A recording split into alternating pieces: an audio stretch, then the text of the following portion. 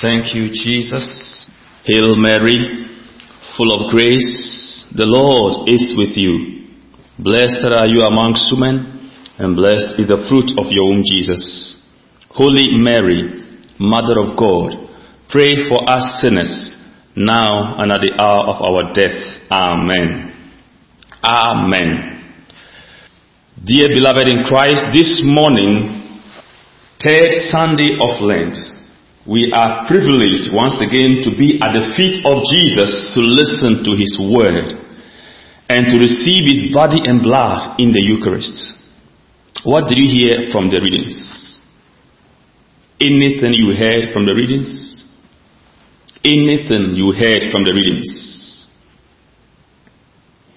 Yes, he says, I am the Lord your God who brought you out of the land of Egypt, out of the house of slavery. Yes, you shall have no gods except me. Yes, you shall not make yourself a carved image or any likeness of anything in heaven or on earth. Thank you. Okay. I, the Lord, am a jealous God. All on the first reading. We will start on that note. Pay attention, beloved. Dearly beloved, there is no argument historically or any other form or in any other form about the fact that the Catholic Church, your church and my church, is the church Jesus founded, the first church, so to speak. There's no argument about that. And this church has listened to the voice of the Lord since her inception. Jesus declared, you are Peter, and upon this rock I will build my church. Every historian, everyone knows the Catholic Church is the first church. And those words of Jesus were pronounced to Peter, the first pope. And ever since, Peter indeed has been and is, and since he is the first pope, the leader of the church, he remembers very well and kept it into practice what Mother Mary told them at the wedding at Cana. John 2:5, do whatever my son tells you. And they know Jesus and his word are one. So ever since, the church has always sought to obey the word of the Lord. The church will never violate the word of God. What am I talking about? Over the years and over the centuries, many people have attacked the Catholic Church of worshiping idols. They always put words in our mouths. Dearly beloved, the church does not worship idols. They always say we contravene this commandment, the readings of today. We make carved images when God says we should not. But dear friends, it is a misunderstanding of these commandments handed down. God spoke all these, and as I said, the church has always sought and will always continue to seek to obey God. God spoke these words, we are told, and so the church goes by the word of God. Listen, when the word of God says, you shall not make yourself a carved image or any likeness of anything in heaven or on earth, beneath or in the waters under the earth. That's from today's first reading. You shall not bow down to them or serve them. Please pay attention. God, I want to make a statement. God is not against the making of images or statues, but God is against the worship of images and statues. Listen. God is not against the mere making of images and statues, but God is strongly against the worship of statues and images. Anything that stands in the way of God, anything we put in place of God, God is against that. And the church has never worshipped any statue. It has never worshipped any image. And it is not doing so today, and it will never do so tomorrow. So take note of that. The church is very aware of that. And beloved, let us know what the scriptures teach and what the church teaches. Dear friends, if God were or is against the making of images, take note. He himself, God, our Father, he is the first person who made the first image. God made images himself. We are told he created man in his own likeness and what? God made man in his own image and likeness. Beloved, you are an image of God. I am an image of God. The first man God created, he declared, let us make man in our own image and our likeness. It means God is the first person to have made an image. If he is against the making of images, then he contradicts himself.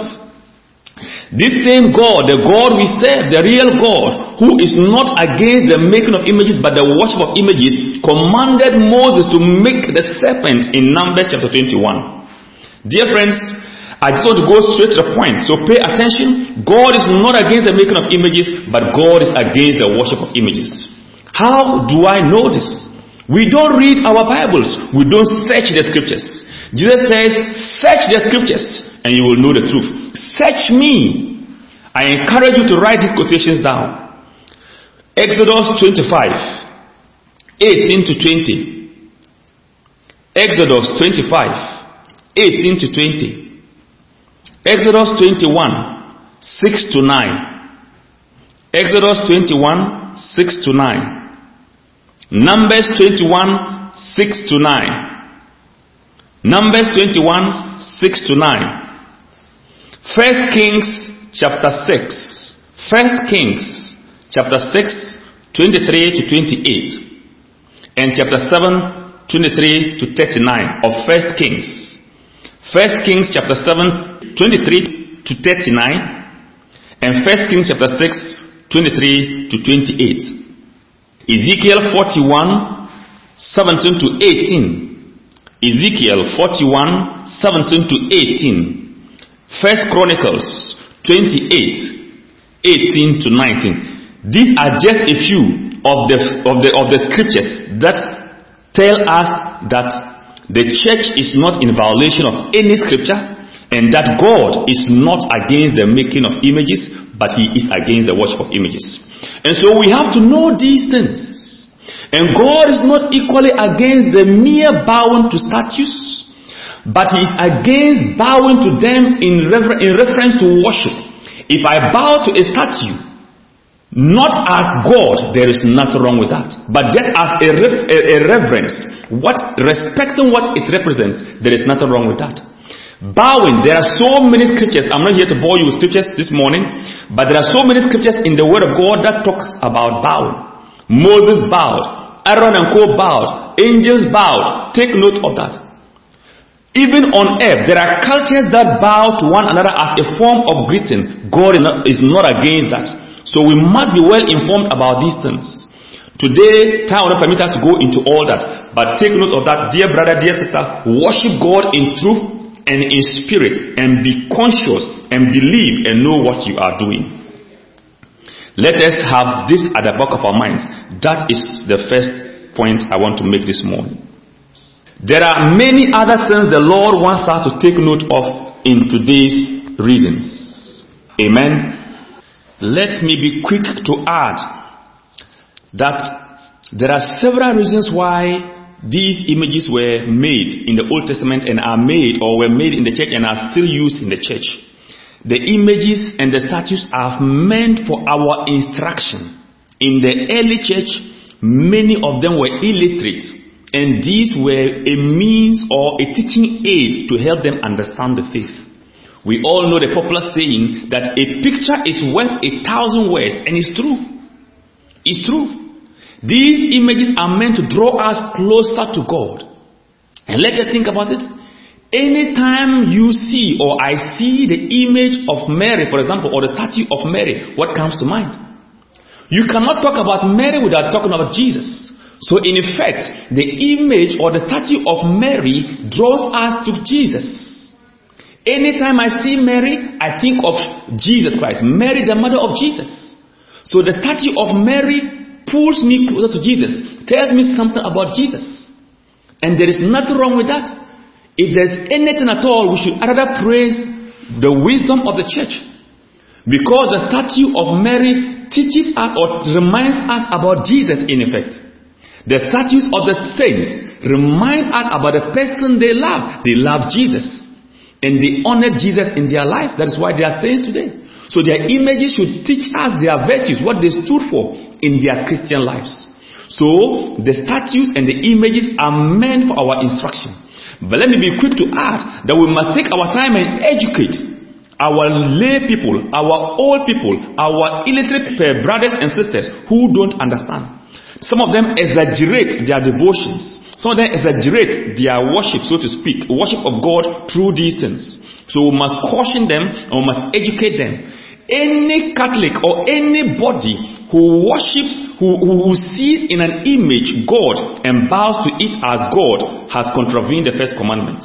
But as long as we allow them to draw us closer to God, there is nothing wrong with that. As long as we see them as mere statues, mere images, which are not gods in themselves, but help us to draw closer to God, there is nothing absolutely wrong with that. Take your time and go through the quotations I have already given. Dear brothers and sisters in Christ, in today's reading, we are told, dear brothers and sisters, that we should honor our father and our mother. We should honor our parents. Dear friends, if you are seated here, for example, and you are in conflict with your father or your mother, or let me just say your parents, you are not in talking terms with them, they have hurt you or you have hurt them, I advise you in the name of Jesus, go back home and reconcile with them. It's for your good. God will never give a commandment to hurt us. Dear friends, there is blessing in living in harmony with our parents. Yes, you may say my parents are difficult or they are what and what. Please, the commandment is very clear. It says honor your father and your mother. It didn't qualify it, honor your good father or dishonor your bad father. No, it said honor your father. Whether he is good according to what he is doing, from your point of view, whether he is good or bad from your point of view. I repeat, God says honor him, respect him. He is your father, she is your mother. We are called to have this at the back of our minds. Please, put away pride and reconcile with your father. Yes, I may not know exactly the cause of that conflict between you and your father, but I encourage you to pray for grace and for wisdom. Pray for courage. The God who has asked you to live in peace with them, to respect and honor them, will give you the grace to do so, despite whatever it is that is the cause of the friction between you. Pray for that grace and honor your father and your mother.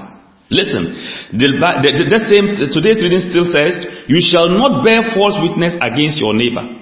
And this I am speaking.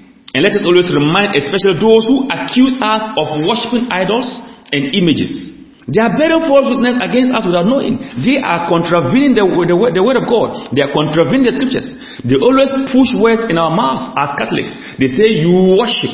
Meanwhile, that is not what we do. They are not patient to learn exactly what we do, and they accuse us falsely. They should bear this at the back of our minds. But we forgive them and we pray for them that they will come to understand what we do and appreciate it with us. Dearly beloved, today the readings are very rich as usual and they are very clear.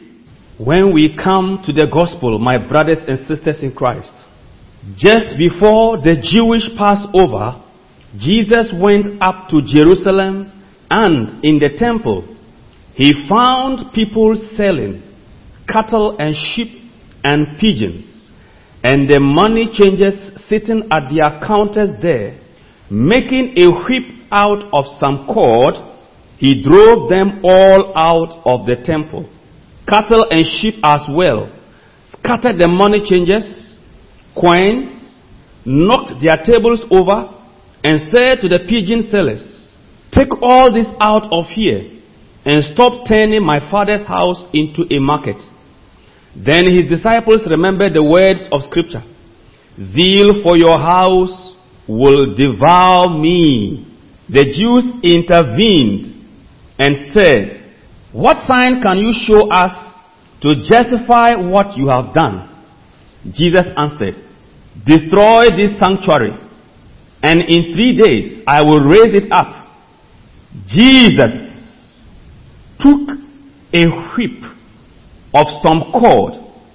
He drove them all out of the temple, the cattle and the sheep as well. He scattered the money changers, their coins, and he knocked their tables over, and said to the pigeon sellers, take all this out of here and stop turning my father's house into a market. Dear friends, Jesus caused what I call, or what I term, a spiritual revolution in that temple of Jerusalem. Jesus caused a spiritual revolution.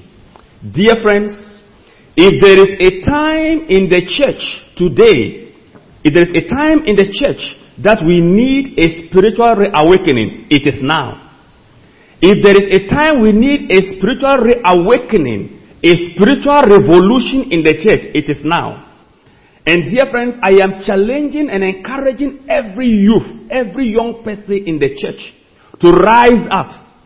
Young people in the church, stop running away, stop leaving the church, and stay in the church and pray into effect the changes you want to see in the church, in the line of scripture. Don't move to any church. Stay in the church. Jesus was a young man.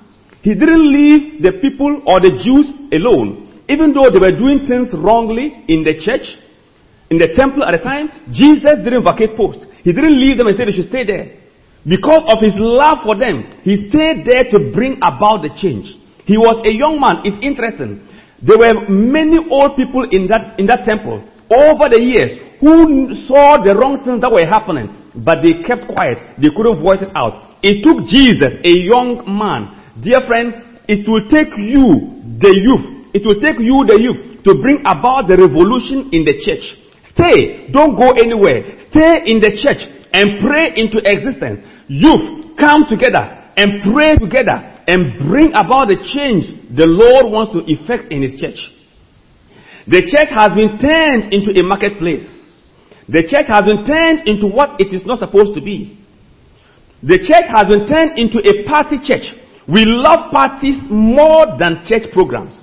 These are the things the things they were selling at the time, distracted the people at the time from worshiping God. And Jesus couldn't contain that. There are many things in the church today that distract us.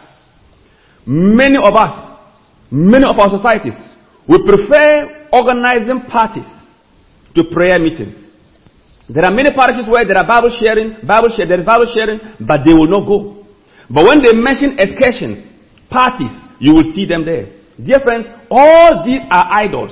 All these are idols. And the Lord wants to clear all these things.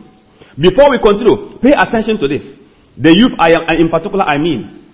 In 1 Timothy chapter 4 verse 12, he says, don't let anyone look down on you because you are young, but set an example for the believers in your speech, in your conduct, in love, in faith, and in purity. Don't let anyone look down on you. Dear friends, look, young people, let us rise up. Let us rise up and take over the church, so to speak. Let us stay. Look, you go to some parishes and you see old people, all men and women are ushers, and the young people are sitting there. Please, your mother is sitting down and ushering you in the church, carrying the collection bowls, doing the cleaning the church, and you, the young boys, what are you doing? You, the young girls, what are you doing? Rise up and take your rightful place. Jesus was a young man. Jesus was a young man, and he took the bull by the horns.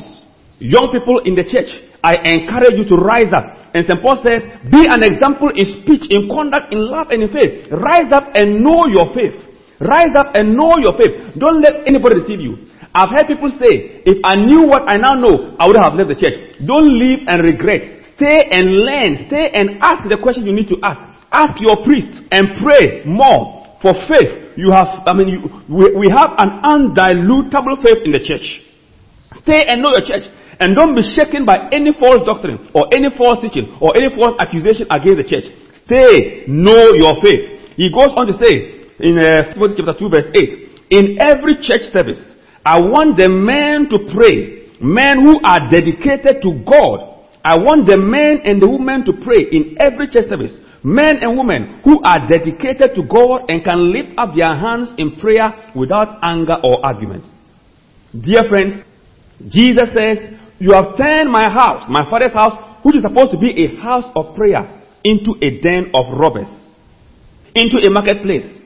And Jesus says, zeal for my house has consumed me. Dear friends, young people, rise up. Rise up.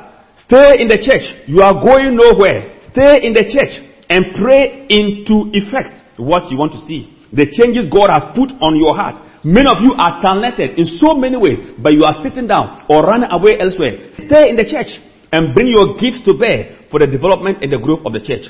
Bring a spiritual revolution. God wants to raise up young men and women who will cause a stir in the church. A spiritual revolution. Don't go anywhere. Stay in the church. That is the will of God for you. That is the mind of God for you and I. Don't let anybody deceive you. Stay in the church. On the spiritual revolution, when Jesus entered the temple, he expected to see something spiritual in the church.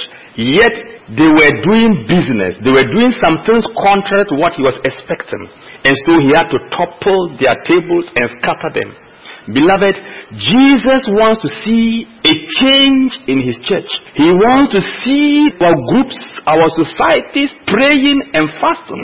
He wants to see us studying our Bibles. He wants to see us reducing the number of parties and picnics and sitting at his feet as groups and as individuals. He wants to see a prayerful youth. He wants to see a prayerful generation, a generation that is hungry for him. He wants to see a generation that will hunger and thirst for him. That is what Jesus wants to see. And this is the spiritual revolution he wants us to bring into the church. He wants the young ones, he wants we the young ones to rise up to the task, to be prayerful, to organize prayer sessions, to organize evangelization times, to visit, to go on outreach, to preach the word. That is what we are told in the second reading. St. Paul said, we preach the gospel. We preach the crucified Christ. It is time young men and women in the Catholic Church will rise up and become very radical and very serious with the evangelization mission of the church. That is what we are called to do. And we are baptized to do that. We received the Holy Spirit for that purpose. On the day of Pentecost, when they received the Holy Spirit, they went all out and they evangelized. They spoke, they spread the word. That is what it means to be baptized. That is what it means to have the Holy Spirit. That is what it means to be confirmed. And by virtue of our confirmation, that is what we were commissioned to do. St. Paul tells us in the second reading, we preach the crucified Christ. We must preach the gospel. In season and out of season, whether it is accepted or not, we must preach it. Dear friends, let us rise up to this task. The church exists to evangelize. Jesus had hunger. It was hunger that drove Jesus into the church. Jesus was hungry. It was hunger that led him into the church. We must begin to yearn and hunger for the things of God. We must yearn and hunger to know about our faith. We must yearn and hunger to know about the faith. We must yearn and hunger to know our faith and to stand and profess it and proclaim it. Let us not only be at the defensive side. No, we must be offensive. We must go out and proclaim our faith rooted in the scriptures. We must go out and share the faith and share Jesus. Jesus was hungry. That's why he went to church. Many of us youth today, we don't like going to church. Please, let us be serious. Let us wake up. God wants to see us active in church. God wants to see the youth. He wants to see us playing roles in the church. He wants to see us leading prayers. He wants to see us leading outreaches. He wants to see us prayerful. He wants to see us hungry for him. Hungry for him. Blessed are those who hunger and thirst. Blessed are those who hunger and thirst. Let us hunger for more of Jesus, for more of his word. Many young people today don't go for communion. Why? We are missing out in communion. We are missing out from the body and blood of Christ. Friends, there is healing in communion. There is blessing in communion. Untold blessings. Untold miracles. There is so much receiving God. Please, whatever it will take us to to receive Jesus, let us do it. Let us move away from whatever is preventing us from receiving communion. Dear young ones, embrace the sacrament of the Eucharist. Embrace the sacrament of the Eucharist. Please, hunger and thirst for Jesus in the body and blood. In his body and blood. Hunger and thirst for Jesus. Yearn for him. Don't let anyone or anything stop you from going for communion. Hunger and look forward to communion every Sunday. Please, let us yearn for this nourishing body and blood of Christ. And young men, I must tell all of us this. If we have no hunger and thirst for the spiritual things, it's a sign of death or sickness. If we have no hunger and thirst for spiritual things, either we are sick or we are even dead. A normal human being should hunger and thirst for food. A human being who doesn't hunger and thirst is either sick or dead. In the spiritual realm, remember, we are spiritual beings. If we have no hunger and thirst for spiritual things, let us check our lives. We are either sick or we are dead. And that is very dangerous for us. Let us rise up. Let us check our spirituality. Are we hungry and thirsty for spiritual things? What are we hungry for? What are we hungry and thirsting for these days? Every one of us should answer the question. But God is inviting us to hunger and thirst for righteousness, to hunger and thirst for spiritual things. That is what it means to be a young person in the church. That is what it means to be a Catholic youth. We have allowed ourselves to be insulted for so long. Let us rise up and declare who we truly are and shine. God is calling us to shine. We're created to shine. We're created to win. We're created to shine. Let your light shine. It was this hunger that led Jesus into the temple. It was this hunger that made him not to allow things to be the way they were. That is the hunger. It was the hunger in him that made him to demand a change. Jesus wasn't angry. He was rather hungry. Jesus wasn't angry. He was rather hungry. Our hunger should cause us to put things right in the church. Our hunger should cause us to want to see the right thing done in the church. Our hunger should propel us to do things for Christ. Our hunger should lead us to Christ.